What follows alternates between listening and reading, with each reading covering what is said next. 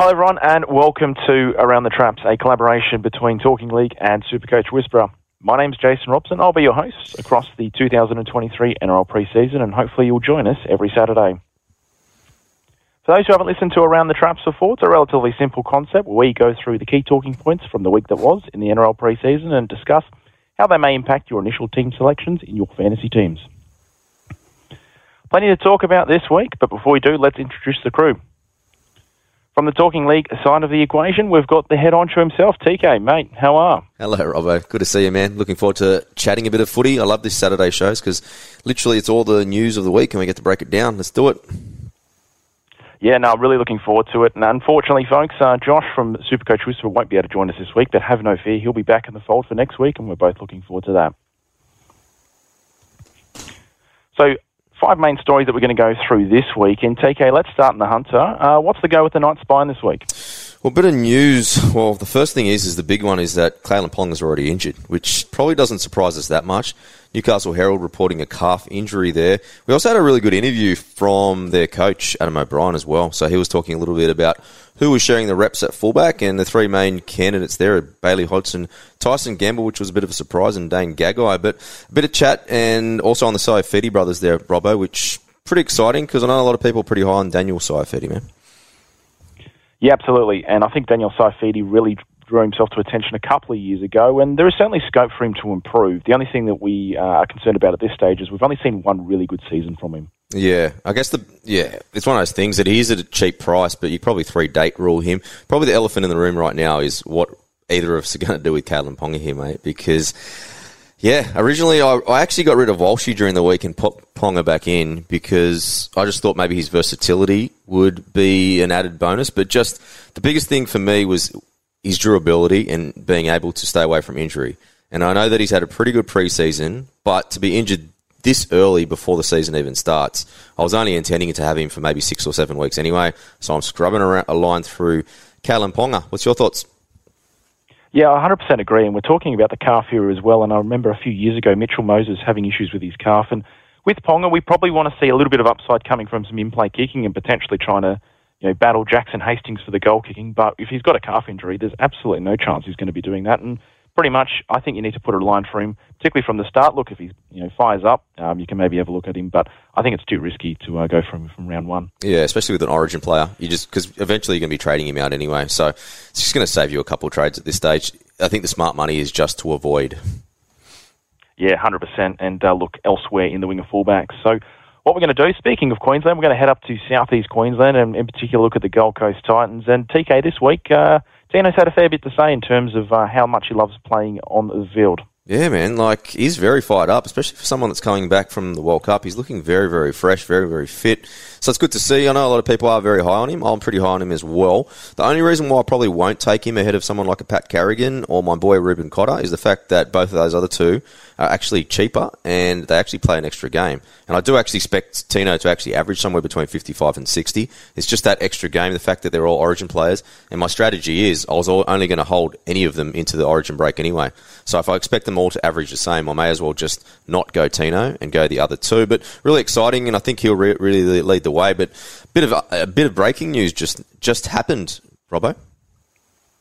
Yeah, spot on. So earlier this morning, Travis Mayne and Peter Bedell of the Courier Mail dropped an exclusive in relation to the Titans spine for this year. So for anyone who hasn't read the article, essentially, Tanner Boyd has won the halfback spot. He'll be on the right edge with his old Kebra Park teammate in David Fifita. So I imagine some people will probably look to maybe even double up with that combo, TK. Yeah, it's an interesting one. I'm really glad that the coach, Justin Holbrook, actually went down this route because as good as a player as Kieran Foran is and experienced, he's not a halfback, right? So I think that was only going to add pressure to AJ Brimson. I think AJ Brimson is a fullback, not an actual 5'8", and I think it does give them the ability maybe to shop Jaden Campbell and get something else they need. They don't need 2 quality fullbacks, really.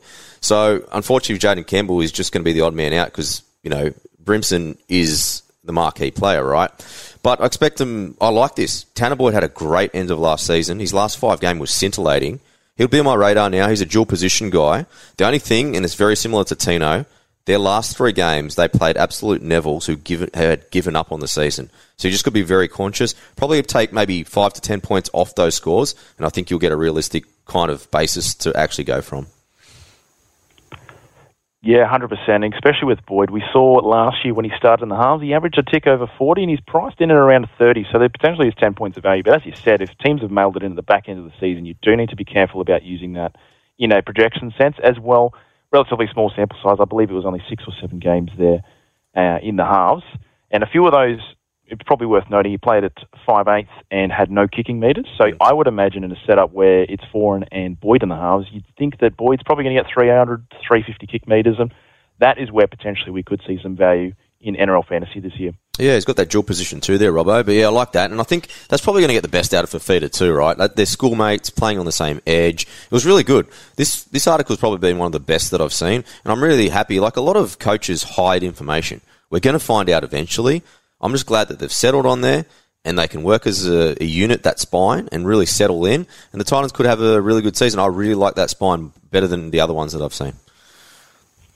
Yeah, 100%. And I think we've seen with the younger halfbacks that have come in subsequent to Jamal Fogarty, they've really struggled because they are in the team one week, they're out the next. They don't know who the 6 is going to be. They don't know who the 1's going to be. So I think the Titans can have a bit of optimism coming into this year, and I'm sure it won't be the last time we talk about Tanner Boyd with that dual position. So we're going to move it on, though, keep it in southeast Queensland, and we're heading up to a Redcliffe. Well, they're not called Redcliffe, but we'll call them Redcliffe on this show, and we're talking about the Dolphins. And it's looking a bit scary for my love interest here, TK, with Hamiso Tabuai-Fidow having some competition now with a new signing at the Dolphins. Yeah, Tessie New, who's a very, very good player, had a good end of last season when he was filling in at fullback.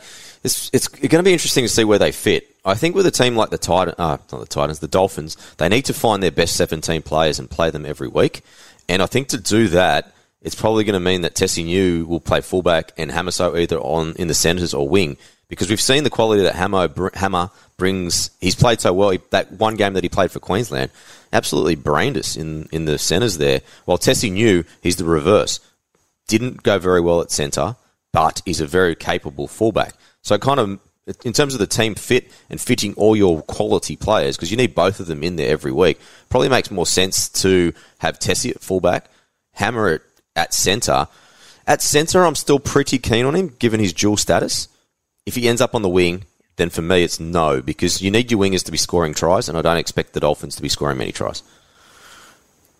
Yeah, no, I think that's pretty fair, especially when you look at the Roosters as their first opponent in round one. And, looking at his average for Tabuai-Fidow, we don't have a massive sample size in both positions, but he's averaged 32 at centre and basically the same at fullback. So I don't think there's a tangible difference between the two, and I feel like at centre, particularly if he's on that left edge, there'll be occasions where, the defensive line's fallen short and, there's half the field for him to run into, and there could be some nice long-range tries in there, which he might need in what should be a struggling side in 2023. Rob, I think with centre, it's very similar with Joey Manu. You can get a bit of a license to roam. You can use your speed. I think on the wing, like a winger, you need to have really strong carries, and then you're kind of parked on there. I think Hammer would be very strong at centre, where you can just give him license to remove and hit. And guys like Milford and O'Sullivan are really going to need that, because they're going to need some points from somewhere, and the most likely candidate is probably going to come from Hammer. Tessie doesn't have like a huge ball-playing ability, but I love his support play, and he does have a tough carry. So I think it just really makes sense for them to focus on him at 1 and then Hammer at 4. I know a lot of people said that Hammer went to the Dolphins for a promise. Look, he's not Cameron Smith. The only players that get promises are those elite-level players like Cameron Smith. If you're not Cameron Smith, you don't get no promises. Yeah, 100%. And I think as well, obviously there was probably an improved financial offer on the table to move south to the Dolphins, but I think it was just actually getting in the team. The Cowboys were fantastic last year, and he just wasn't in the team because the guys in the back were playing fantastically well, and that's no slight on him. So, yeah, something to keep an eye out. I think Tabuai-Fidow will be interesting either way, and I'm not just saying that because he's my love interest, but I'll leave that to the viewer to decide. Heading towards the top of the table, we've spent too long at the bottom of the table. In terms of the Panthers, we've seen some of the rep stars back this week, TK. Yeah, Nathan Cleary's coming back. He spent a lot of time away. Was in Las Vegas with Tai Tuivasa. He went over to Bali with his family. So he came back. He's looking a little bit pudgy, but knowing Nathan Cleary, he's got enough time. He's a great professional. I'm sure that he'll be ready for round 1. I'm a little bit concerned about how late they're coming back, even though they did come back a week early. In terms of preparation, they're about 8 weeks behind of most of the teams that didn't qualify for the finals this year. So I do expect the Panthers to probably be on the ropes early on in the season, and then probably round 4, round 5 really kick in. I still expect them to make the top 4 quite comfortably. I do expect a few upsets, though. Wouldn't surprise me if the Broncos knock them off in that first game. Yeah, no, that's a good shout. And I think potentially what we might be seeing here is a similar approach to what Trent Robinson's taken with the Roosters over the past sort of 5 to 6 years, where he goes, we're going to be in the mix at the end of the season. We might start off slow, and I think their record in the first game against South every season has been pretty terrible of late. But what they do is they get to about round 16, 17, they click into gear, they get themselves in the top four, and they're a fierce competitor in terms of that finals race. And as you said there, TK, it's very unlikely that we wouldn't see the Panthers in the top four. But yeah, potentially you might need to hold off Cleary at the start, and we'll go with potentially Nicho Hynes or Cameron Murray. But Robbo, it's one of those things. It's a 27-round season this year. It's a long season. You don't win premierships in round 4. So I think the strategy you said about it's a great sort of pick-up, and especially around the Roosters. The Roosters have done that the best over the last few years, and then Penrith have also kind of brought that in as well. And it is something I want to bring up when we have a bit of Parramatta news as well, but I'll let you bring that one up. Yeah, mate, you're awesome at the segues here because we're sticking in the west of Sydney and we're looking in relation to some fantastic reporting by the Cumberland Throw in relation to the Eels and particularly the middle there, TK, especially a love interest of a certain Mr. Andy Verdon. Yeah, Jermaine Hopgood apparently has been killing it in training, but I think everyone's just got to chill for a bit. And people putting like 50 to 60 point projection, I think that's unfair on him because he's only a relatively young player. The thing that really concerns me is at Penrith, the gutless dog beat him to a spot every week on the bench. And you can't really say versatility because Appy's got the ability to play in the halves. So they carried Salmon for some reason over Hopgood, which for me doesn't make sense. So what's going on there? Especially with the other two mids, very good mids, Spencer Leniu, and then also Scotty Sorensen, who have great mids, right? But if Hopgood, some of the quotes that I'm getting is Hopgood's as good as Cameron Murray. Now, I'm going, Cameron Murray for me is like the second best lock and probably a top 5 player in the NRL, right? So that's a huge wrap. So I don't know if maybe they're getting a little bit too far ahead of themselves. Hopgood will still be my round 1 team if he's starting there at lock because you'll get the duel. He's at a pretty good price mid-ranger. He's coming in with some great form. He averaged 60 over in the New South Wales Cup. I just think that everyone just needs to chill and let the guy play a little bit because these huge expectations will build this young player up and then maybe he won't hit them. I would love to just see him kill it and then really make a big career of it because he hasn't so far. Yeah, absolutely. And I guess something I'll probably look at in terms of why he didn't fit into that Panthers mix, and sometimes it just happens in terms of the middle mix, but, with this talk of him profiling as a Cameron Murray light, and we're sort of talking about, his agility and the way the ball plays, could be just that they had Isaiah Yeo, who basically rolls out the 80 every week as a co-captain at the Panthers, and they just went, well, we don't need a like-for-like on the bench, and that's why Hopgood missed out, because whenever I've seen him play, looks a fantastic player, and as you said, if he gets that dual position, starting at lock in week 1, it's going to be very hard not to go him because I know a lot of the high-quality fantasy coaches are going to slot him in somewhere. No, that's a great observation, especially on the Yowie part. And, looking at his PPM across what he has done in the NRL, it's very, very impressive. He does rack up those numbers. Like I said, I just don't want to put too much pressure on the kid. He'll be in my team, given if he starts round 1. I'll back it. It's one of those things that I think his probably ownership will be too high not to back it, and then a little bit of versatility from week to week as well. So, yeah, jump on, but it's one of those things. I think people comparing him to Cameron Murray is a little bit premature. Just a little bit, but you know what? It's good to be enthusiastic about young players, but we don't want to put them on too high of a pedestal because, as we know, they often get knocked down. Staying with Parramatta, though, there's been a little bit of insight in relation to that right edge that Isaiah Papali'i has vacated, TK, and who are the main candidates to fill that vacancy? Yeah, it looks like 2, mate. Matt Doorey and Bryce Cartwright. Look, we all know what Bryce Cartwright brings, right? He was probably the best 20s player of all time. His first 2 seasons in the NRL was super impressive, but he hasn't really backed that up over the last 5 or 6 years. Matt Doorey coming off an ACL injury, so same thing, and then we've got Ryan Madison in the wings. They're going to have to split all these minutes, right? So you expect RCG and Paulo probably to average 50, 55 minutes. Jermaine Hopgood might do the same.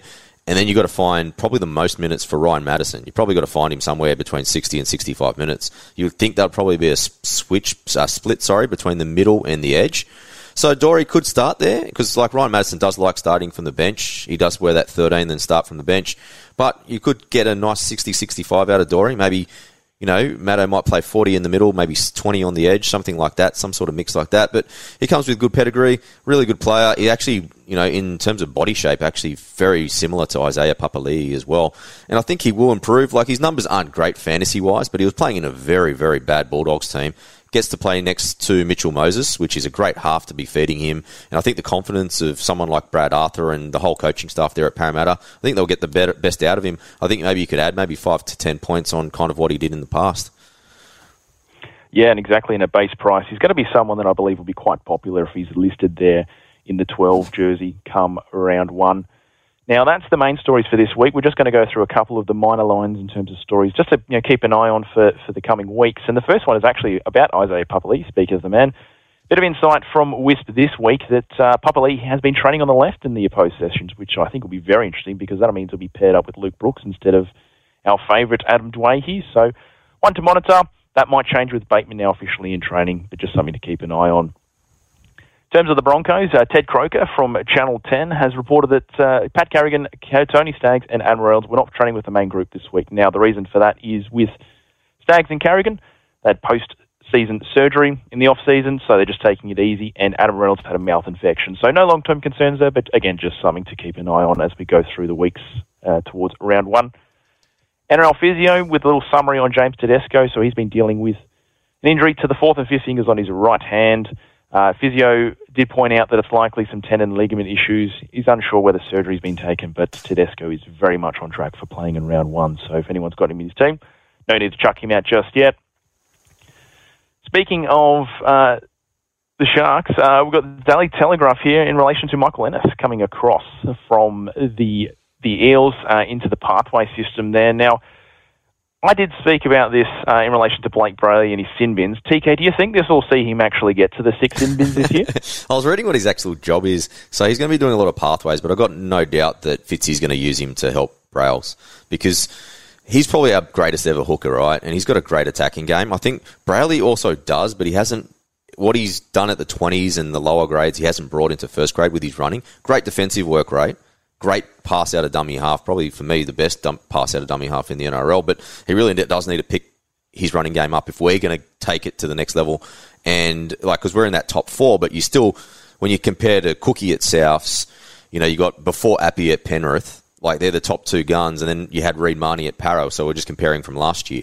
3 very good dummy half running, so that was kind of where the Sharkies lacked compared to those top teams. And Robson, obviously, at the Cowboys as well, And I think if we can get Blake into that level, that will take us to the next level as well. So it's an important signing. I think it's going to work out really, really well. The guy lives in the area. He's a Sharkie through and through. So I love it.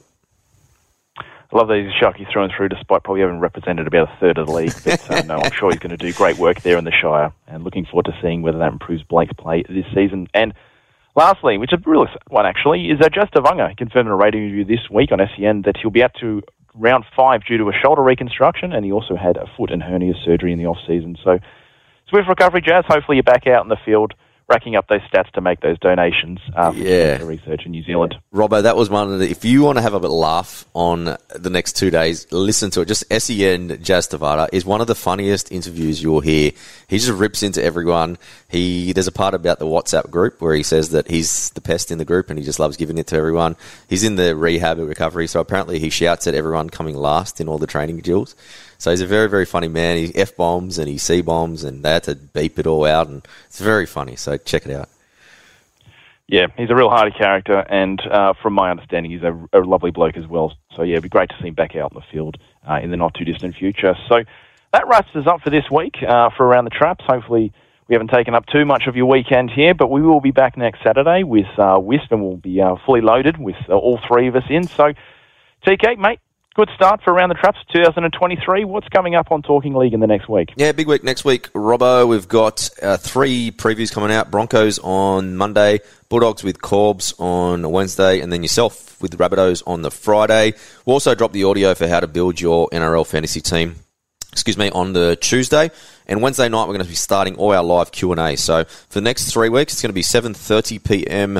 New South Wales time. So that will be 6:30 Queensland or 9:30 over in New Zealand. So join us then. At the start, we'll probably do 30 minutes. But if you've got any kind of pressing fantasy questions, get that up and going. And then our new show, it's called Team Triage, and that will start on Monday. So what we'll do is we'll get a couple of punters on, and we'll break down their teams. They get to be on the show, and me, Riley, and Gussie will be doing that. That's 7:30 on Monday night. So join us for that. We'll drop the audio later in the week, but that should be a fun show. Yeah, no, really looking forward to seeing Team Triage. I know Riley's going to absolutely kill it. He was fantastic on the live this week. And, so, folks, that's it for now. hopefully you'll join us on Talking League during the week and then next week for Around the Traps. And also check out the Dual Position podcast for all your Supercoach needs as well. TK and I signing off here. We'll see you next time.